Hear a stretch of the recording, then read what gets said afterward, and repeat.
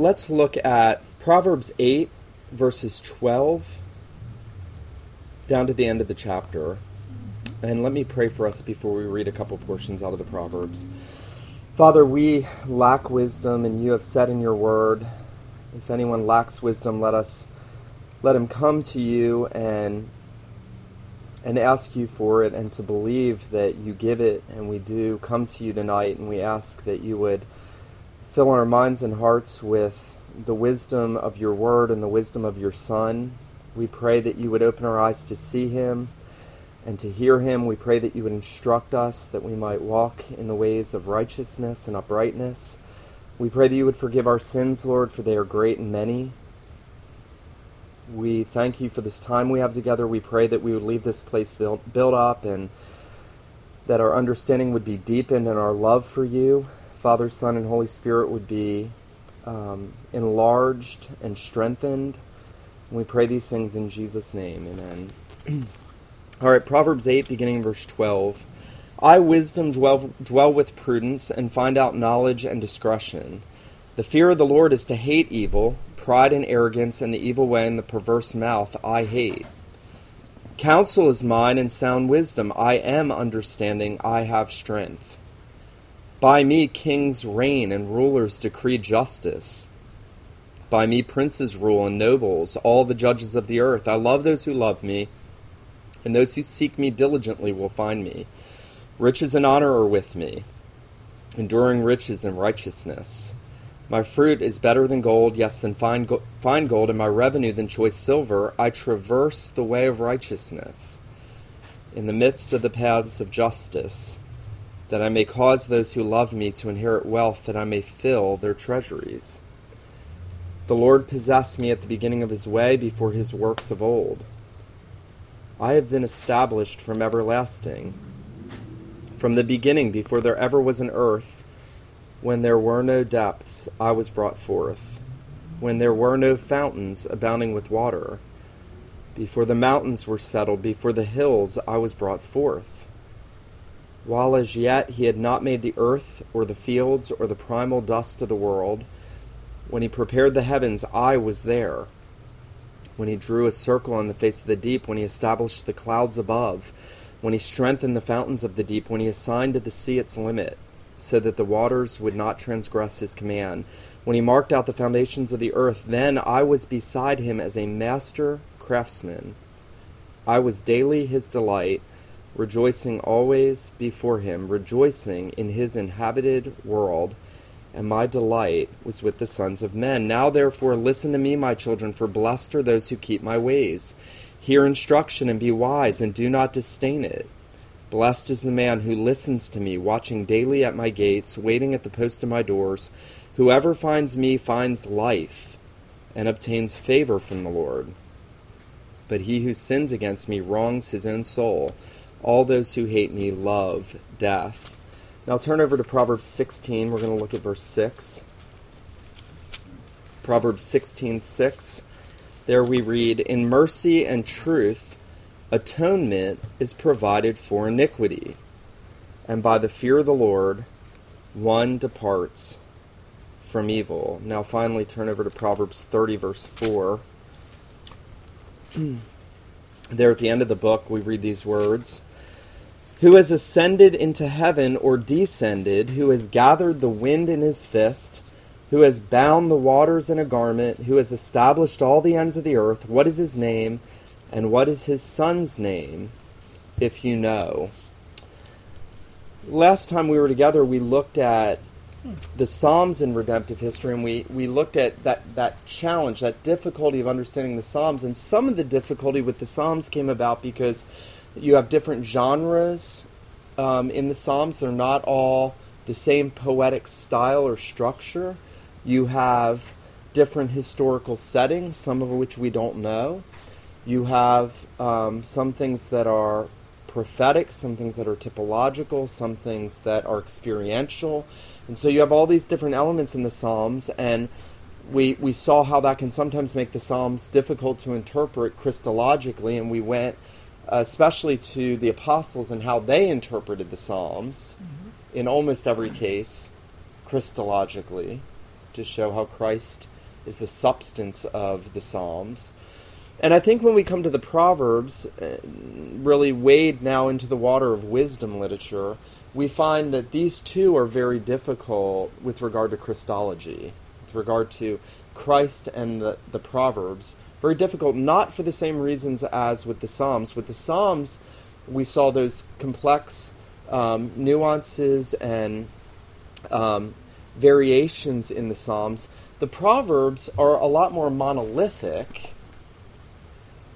The difficulty with the Proverbs are it's hard to find the context a lot of times for the Proverbs because they're not all interconnected. I think there are general themes in which they're organized. But in one sense, every proverb, every couple proverbs stand or fall on their own. And so while there are not a lot of different genres, it's very, very difficult to understand the immediate context of the Proverbs, how they work together. And then add to that the fact that they are Proverbs and there's something enigmatic about them.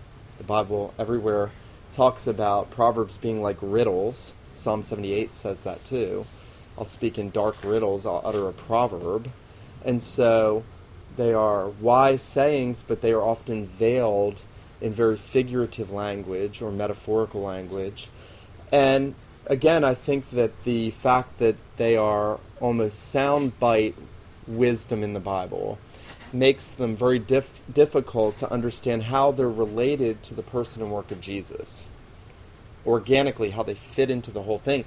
And yet I think the fact that they lack something of a narrow context, even though I do believe they have a context, several chapters clustered together, there are unifying themes. I think that actually should make it easier for us to set them in their covenantal context of the canon.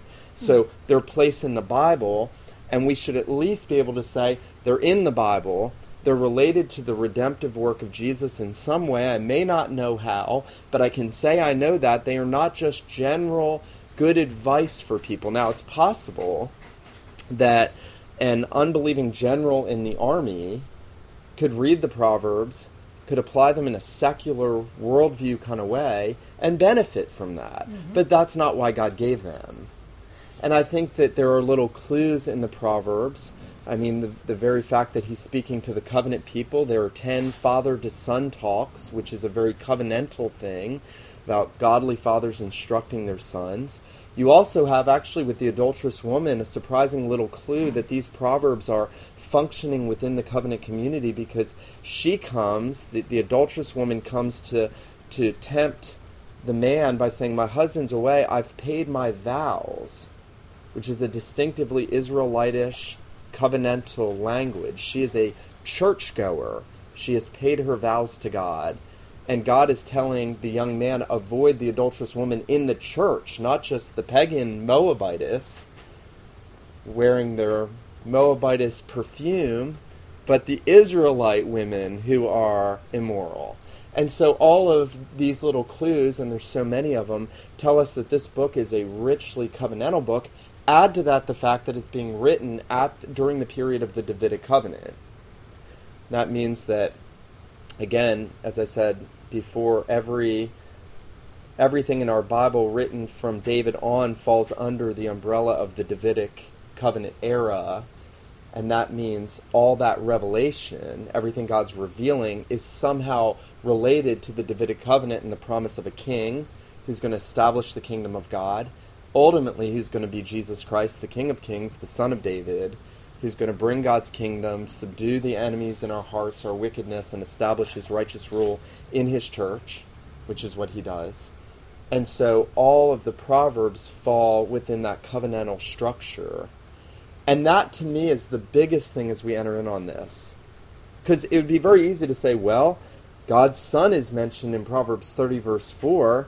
That's about Jesus. And in Proverbs 16:6, atonement's mentioned. That's about Jesus. And Proverbs 8, it seems like this pre-existent one with the Father who is wisdom. We'll come to this later. That sounds like pretty clearly like Jesus, as all the old writers took it to be.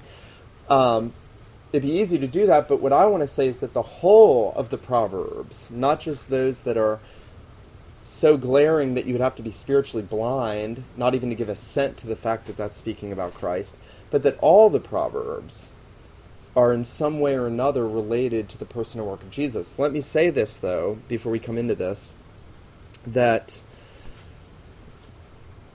I would be doing you an enormous disservice if I told you the Proverbs don't have rich application to you. As with the rest of the Scriptures, obviously, the Proverbs are there so that you become a wise believer. That's why they're there, not just for you to stand back and say, oh, Jesus is wonderful, and he was the wise man. All of those things are true, and all of those things are going to enable you to become a wise person, which is the goal. And we don't want to skip Jesus, but we don't want to say this is not here. This is here for you and me to dig deep into so that we become wise, godly, righteous people. But that's only going to happen in Jesus Christ. That's only going to happen because of the Lord Jesus. It's not going to happen because I read a proverb a day. Remember the general. You may benefit from that, but you're not going to be biblically wise, biblically righteous, biblically godly, except that you're redeemed and you have the Spirit of Christ and the work of Christ affecting his wisdom in you. And so we're going to talk about how we kind of approach this. Now, what I would say is there's two ways I want us to approach the Proverbs tonight. The first is from law and gospel, and the second is I want to give you four kind of principles, I think, ways that we can understand how the Proverbs are related to the person and work of Jesus. So law and gospel, and then four ways in which they're related to the person and work of Jesus. And there's going to be overlap here. When I was in seminary, I would read through the Proverbs very, very often, and at some point it hit me that it was so obvious, and I don't know why I didn't see it before, that the Proverbs are functionally an exposition of the Ten Commandments. You find a lot in there about adultery, you find about dishonoring parents, you find things in there about gossip and slander, would be the 9th commandment. You find things about covetousness and greed, be the 10th commandment. You find things about honoring the Lord with your first fruits, that would fall under the 2nd and the 4th commandment. You find things about uprightness and truth, that would fall under the 3rd commandment, and speaking truthfully about God and his name and his revelation. You find all these different expositions, and I really do believe that the Proverbs are an exposition of the Ten Commandments. Now, if that's true, then we have to understand the uses of the law in redemptive history. And the Apostle Paul makes it very clear that if you're an unbeliever, then the law has a pedagogical role. It's what we like to call sometimes loosely schoolmaster. If the nun in Catholic school comes over and pops your hand with the ruler, she is the schoolmaster. She's telling you to straighten up and obey. It doesn't change your heart. It is pedagogical.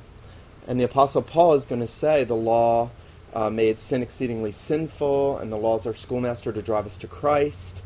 And the law shows us our need for a Savior, and that God has contained all under sin, that the promise by faith in Jesus Christ might be given to all, and that the law came in to give the knowledge of sin. And so the law is a mirror to show us how sinful we are, especially when we're unregenerate.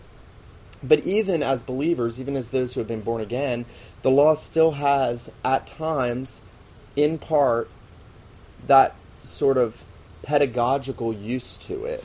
I want to read to you guys something from the Westminster Shorter Catechism and then Confession that I think is so helpful. Larger Catechism 97, they ask, what special use is the moral law to the regenerate, to believers? The Ten Commandments, what use is that to us? And they say, although they that are regenerate and believe in Christ are delivered from the moral law as a covenant of works, so that they are neither justified nor condemned, yet, beside the general uses common to them with all men, it's of special use to show them, and this is what I wanted you to hear, how much they are bound to Christ for his fulfilling it, enduring the curse thereof in their stead and for their good. So, The Puritans are going to say, even for the believer, there's a sense where the law, the Ten Commandments, continue to show us how much we are indebted to Christ for keeping it for us and taking the curse for our violations of it. In the chapter, on chapter 19, on the law of God, what they'll say actually is that the law is of great use to believers in that it's a rule of life, informing them of the will of God and their duty. It directs and binds them to walk accordingly, discovering also the sinful pollutions of their nature, hearts, and lives, so as, examining themselves thereby, they may come to a further conviction of, humiliation for, and hatred against sin, and a clearer sight of the need they have of Christ and the perfection of his obedience. So what they're saying is, when you read the Proverbs, if you're an unbeliever, it should only bring conviction. It should drive you to Jesus. When you read about the wise and the foolish man, you should say, as an unbeliever, I am the foolish man, I need a Savior. You should not read the Proverbs if you're an unbeliever and say, I'm the wise man. As a Christian, so often when we read the Proverbs, we know we're convicted. When I read the Proverbs about a man of knowledge spares his words, Nick Batzig is convicted of not sparing my words. That means I need a Savior. And so they continue to show us our failings, whether it's anger or lust or pride or greed or dishonoring the Lord with our possessions, whatever it is, they continue to have this law function in showing us our need for Christ. And then also how we ought to live and what we ought to pursue as those in union with Jesus, which we'll come to. But I wanted to say there's a sense where the Proverbs have a massive expression of law in them, and that's good. We don't want to revolt against law. We want to say, God is revealing his will. I as a sinner need that. I even as a redeemed sinner and a saint need that for conviction of sin. Now, how do I know that I'm right about that? Well, nestled in the middle of the Proverbs, in Proverbs 16:6, we read earlier, in mercy and truth, atonement is provided for iniquity.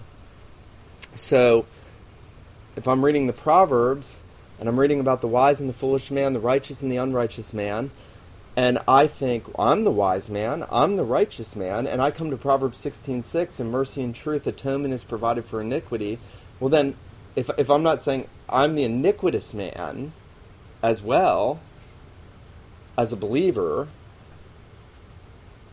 and completely so as an unbeliever, I need atonement, then I'm missing the point of the Proverbs. So I actually think Proverbs 16:6 is massively important because it is a clear statement that we need an atoning sacrifice for our sins. And clearly, that leads us to the gospel. I think the gospel is everywhere in the book of Proverbs. That's one big place. That's the big centerpiece, the first part of Proverbs 16:6. I think also the Gospels and the Proverbs, in that the Proverbs will often talk about the righteous and righteousness. Now you have to follow me on this, because this is not easy. I'm giving you big kind of interpretive principles tonight. We're not going into really fine. These are the big principles for the whole book. You'll find the word righteousness all through this book. And I think the first thing anybody has to do when they're reading is, they have to ask, how am I to be a righteous man? Where does this righteousness come from? And the Bible answers that question everywhere. We would be foolish to take the book of Proverbs out of the canon of Scripture that answers that question everywhere, that we have a righteousness outside of ourselves.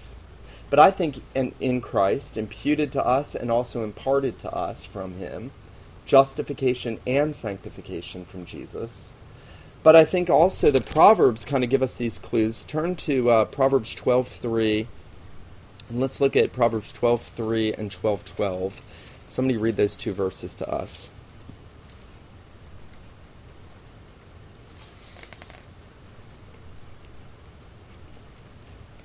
Verse 3 and 12.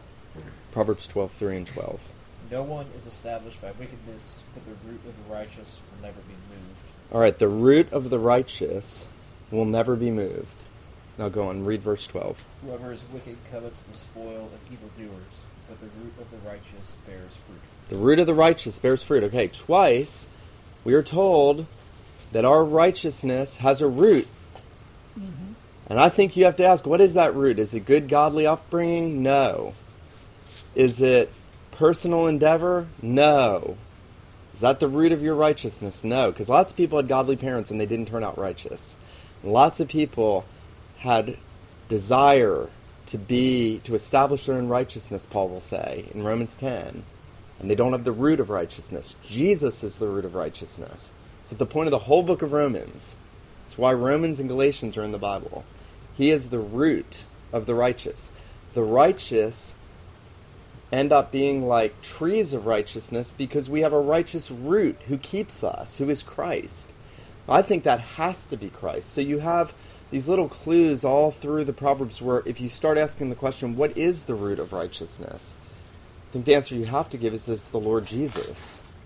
There are also other themes, I think gospel themes that you find in the Proverbs that I'm not going to spend a lot of time on, but start looking for those things. And you always want to ask yourself the question, as we just did, what is the root? And then, where are you going to get that answer? Are you going to get that answer by sitting around and saying, well, I think it's, or are you going to go to the Bible, and the rest of the canon's going to tell you what that is, before and after? How did Abraham have righteousness? He believed. What did he believe? He believed God's promise of the Redeemer. He trusted in the Christ to come. Jesus said, Abraham saw my day. He saw it and was glad. Moses esteemed the reproach of Christ greater treasures than the riches of Egypt. They trusted Christ. They had righteousness by faith from Christ. Now, we'll come back to this. They had both imputed righteousness and imparted righteousness. So we want to be careful there. We as Protestants could err in saying, you only get imputed righteousness and that's it for justification and a right standing before God, which is massively important. But the Proverbs, when they talk about righteousness, they're generally talking about you doing righteousness. So there's also an imparted righteousness and sanctification that you get from Christ. Christ in 1 Corinthians 1:30 is said to have been made wisdom and righteousness and sanctification and redemption from God the Father for us. So that would be one of those texts where we'd go to help us interpret the Proverbs. So there's gospel, there's law in Proverbs, there's gospel. With law, there's also blessings and curses, aren't there? Yeah. If you walk righteously, you'll live. If you choose folly, you'll die. Just like in the law, and that's showing us our need again, because we've all walked in folly and darkness and foolishness. We all deserve death. We're all under the curse by nature and under the curse of the law. And Christ had to come, and we'll get into that now. So there's law and there's gospel. That law functions both as schoolmaster and as guide for believers. Now, here are the 4 categories I wanted to give you tonight that I think are so helpful. They've really helped me. I hope they help you. The book of Proverbs is obviously about wisdom. I mean, it opens with that. The idea of wisdom runs throughout the whole thing. And I think if we categorize, every proverb can fall under one of 4 categories in relationship to Christ. Either wisdom personified, wisdom fulfilled,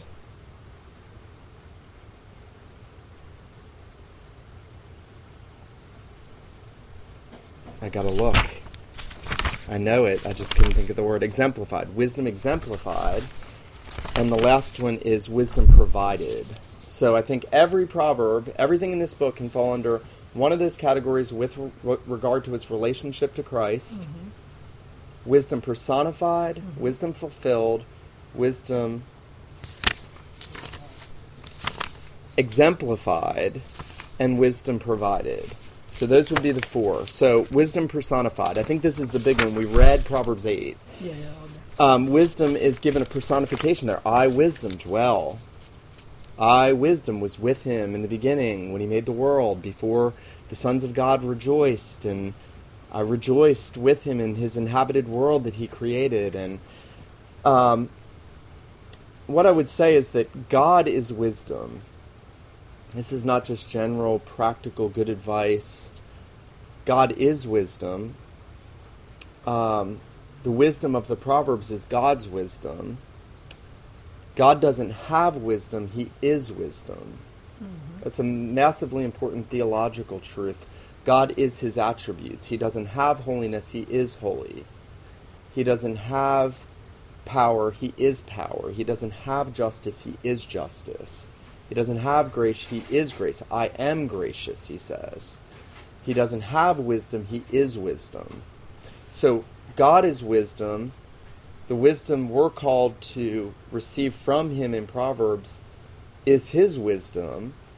And when wisdom is spoken of in Proverbs 8, there seems to be a distinguishing of personality, which has led all the old Reformed authors, almost without exception, before the Enlightenment, to say, clearly, Proverbs 8 is Jesus, the eternal Son of God, speaking in Scripture by his Spirit.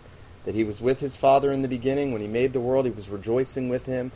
Modern commentators are going to debate that a lot because of the pronouns used and whatnot. But I think you have such a long lineage of Reformed tradition saying, look, Jesus is the wisdom of God. Why would we not take it that way? Now, where would we go to prove that from the New Testament? That Jesus is wisdom personified. There's a couple places.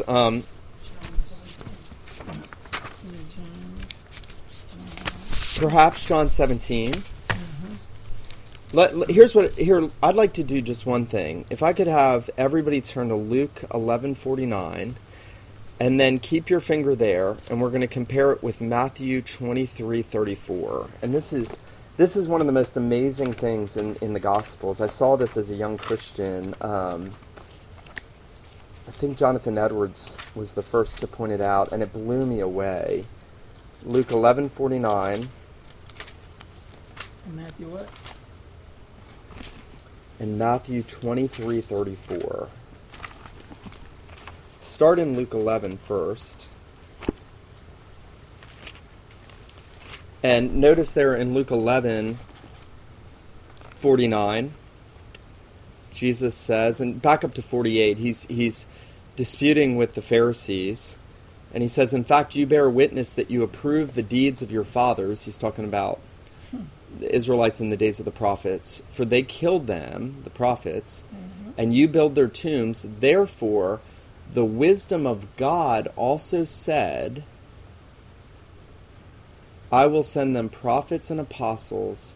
Some of them they will kill and persecute. So Jesus says here, there is somebody called the wisdom of God, and the wisdom of God said, I'm going to send them prophets and apostles, and some of them they're going to kill and persecute. Now turn to Matthew 23, the parallel passage, verse 34. 23:34. And notice there, therefore, Jesus says, I send you prophets, wise men, and scribes. Some of them you will kill and crucify, and some of them you will scourge in your synagogues and persecute from city to city. In Luke, Jesus says, therefore the wisdom of God says, I'm going to send you prophets and apostles, you're going to kill them. In Matthew, Jesus says, I say, I'm going to send you prophets and apostles. Who is the wisdom of God according to Jesus? Jesus. Jesus calls himself the wisdom of God in Luke 11. That's amazing. He speaks of himself almost in third person as the wisdom of God. Now, the Apostle Paul is also going to tell us in 1 Corinthians 1, and turn over there to the last passage on this issue. 1 Corinthians 1, verse 24. Notice this. Paul says, but to those who are called, both Jews and Greeks, Christ, the power of God and the wisdom of God. So the Apostle Paul explicitly, Jesus calls himself the wisdom of God. The Apostle Paul calls Jesus the wisdom of God. Jesus is the wisdom of God. I'm going to go with the old Reformed writers and say Proverbs 8 is about Jesus. That that's the pre-incarnate Christ, the Son of God, speaking about himself. Now, so I think when we talk about wisdom personified, we have to say that God is wisdom, Jesus is God, Jesus is the wisdom of God. The wisdom of the Proverbs is personified by him. Now, I think you also see that in the fact that when God is spoken of in Proverbs 30, the Son is mentioned. Isn't that interesting? In Agar's proverb, he says, what is his name? What is his son's name, if you know? And so when the God of wisdom is spoken of, the son of the God of wisdom is spoken of. So I would say that's the first category to look for when you're reading through the Proverbs is wisdom personified, as Paul and Jesus will tell us later, in him. Let me read to you what Jonathan Edwards wrote on this. He says, Christ is called the wisdom of God. If we are taught in the Scripture that Christ is the same with God's wisdom or knowledge, then it teaches us that he is the same with God's perfect and eternal idea. They are the same, as we have already observed, and I suppose none will deny, but Christ is said to be the wisdom of God, and then all the passages we looked at. How much does Christ speak in Proverbs under the name of wisdom, especially in the 8th chapter? So what Edward says is wisdom personified as Jesus being the wisdom of God. Whenever wisdom's speaking, calling out to the young men, that's Christ calling out. That's the Redeemer. That's the Son of God saying, I'm wisdom. Find me, get life. Get me, get life. Get Jesus, get life. I don't find that very hard. I'm surprised how many modern Reformed scholars struggle with this. Because if you're reading again the Proverbs in light of redemptive history and the fulfillment of all things, I don't see how you can't do that. Secondly, wisdom fulfilled. Now, this is super important because we have to always ask the question with everything in Scripture is, how is this promise fulfilled? Now, the Proverbs are laden with promises.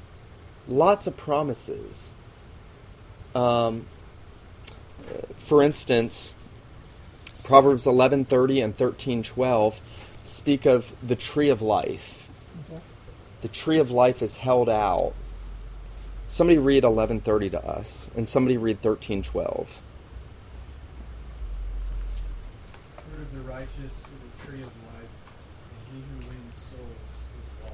All right, the fruit of the righteous is a tree of life. Now somebody else read 13:12.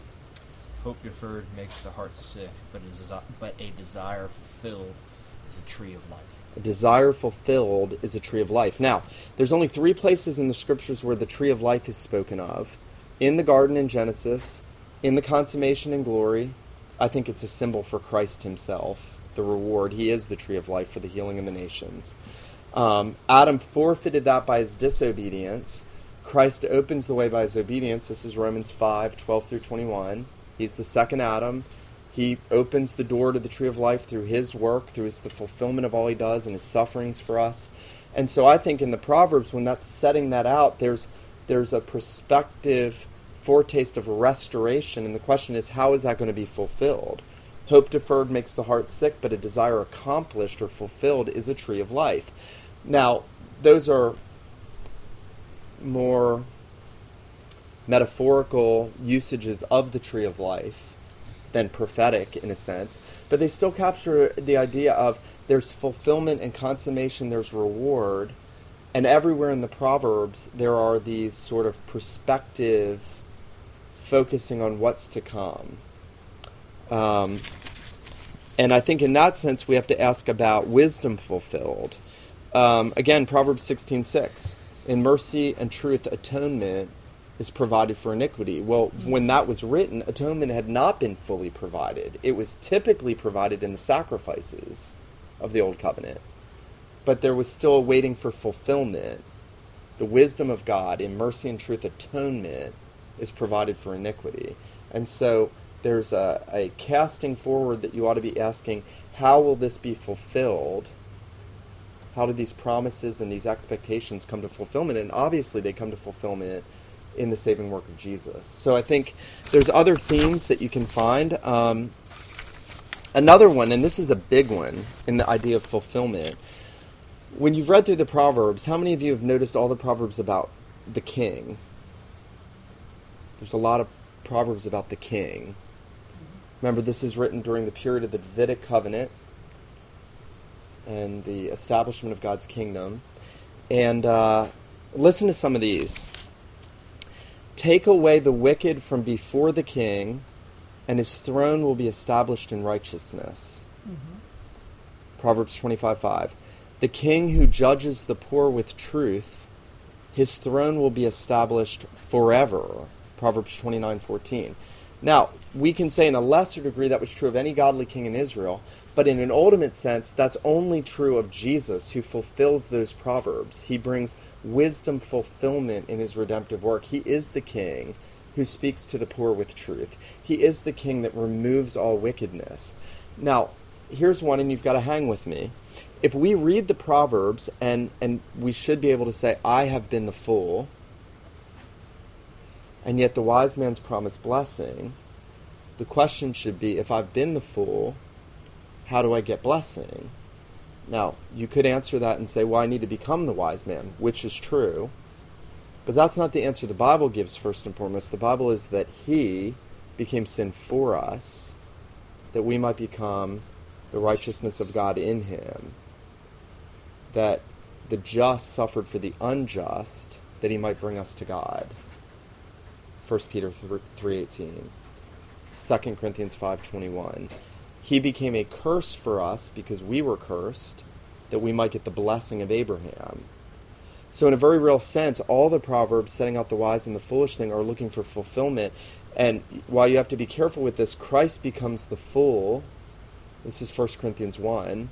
The wisdom of God is foolishness to men in that sense. But also he is treated as if he were the greatest fool and unrighteous and ungodly man that ever lived. That's the gospel. That's the gospel. So even the Proverbs with those two paths, and as we put ourselves in, we have to put ourselves in the foolish path, which the rest of the Bible does by nature, is only fulfilled in us becoming righteous people and wise men and women, in that he suffers for us. He becomes the fool for us. He's treated as the unrighteous for us. He's constituted unrighteous. He doesn't actually do unrighteousness, but he is constituted unrighteous and foolish. So I think we have to do that. So that would fall under wisdom fulfilled. And I think there's lots of other ways you can see that in the Proverbs. Third, very quickly, wisdom exemplified. And I'll be quick here. If I asked you, who's the wisest person you know? Somebody might say my dad. I doubt anybody at our church would say my pastor. But maybe if they were having a bad day, they might. Somebody might say my husband or my wife or one of my pastors when I was a kid. But the answer we should really give is Jesus is. Who's the wisest person you know? Jesus Christ is the wisest person you know. He was man. He was Israelite. Yes, he's God, but he was also man. And as a man, he learned and he grew in wisdom, Luke tells us.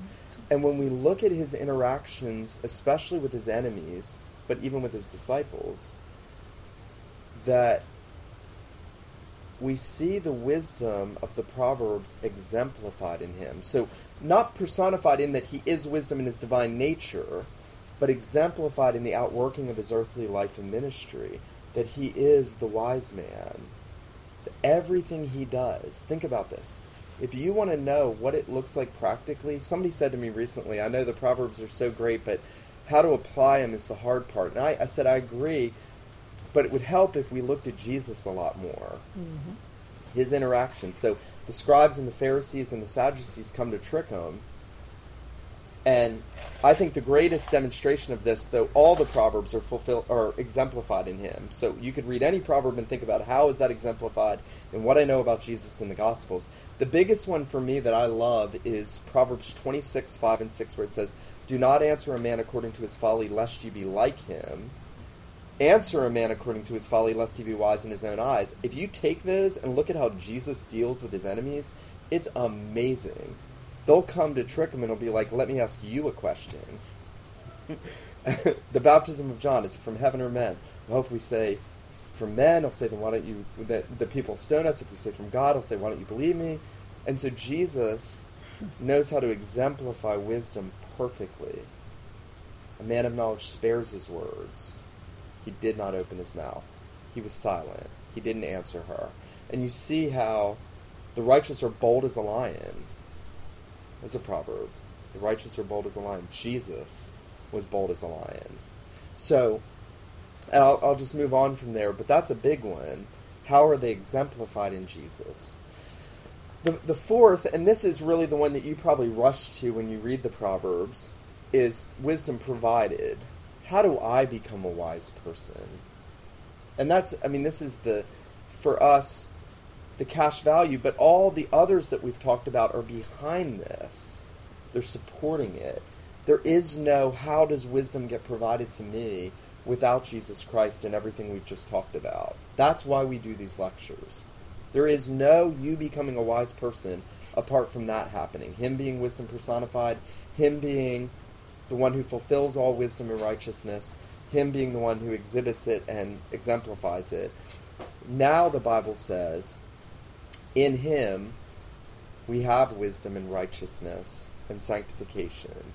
So by union with Jesus and faith with him, putting ourselves in his word, mining it, keeping the things we've heard in mind, going to him in faith, crying out to him for wisdom, because we're united to Jesus, he gives us of his own wisdom.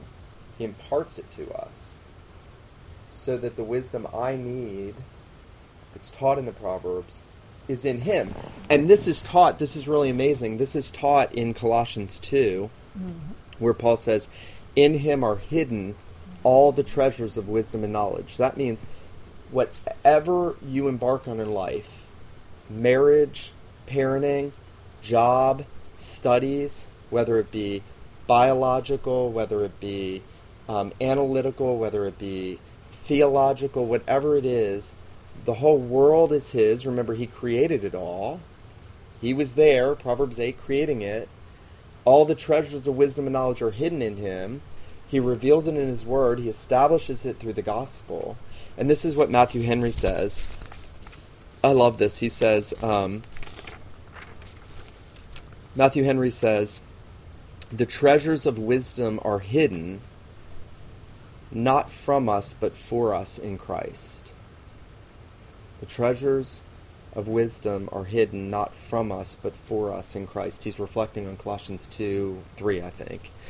And so that means when we go to the Proverbs then, and we hear about the man that flees from the adulterous woman, and we hear about the husband who loves his wife, and we hear about children that honor their parents, and we hear about one who loves his neighbor with his tongue and with his money, we can know, okay, in Christ, that's for me. That's what Christ wants for me.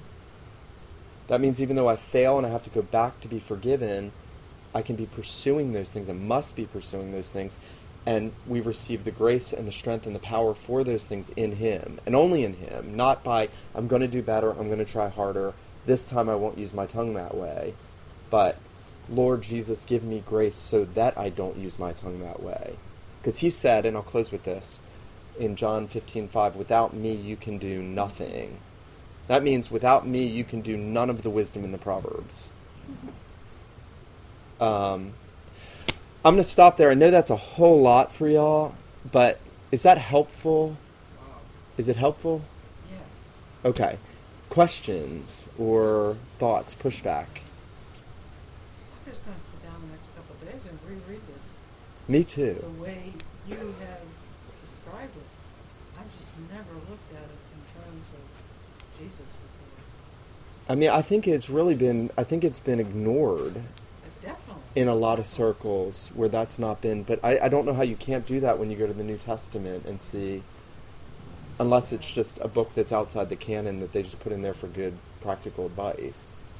Where did you get those 4 aspects? So I've been working on this for years. There are a couple good books that I've probably just picked things up along the way, and the books I would recommend, Nancy Guthrie, actually, which our women are working through, has a great book called The Wisdom of God, Seeing Jesus in the Psalms and Wisdom Literature.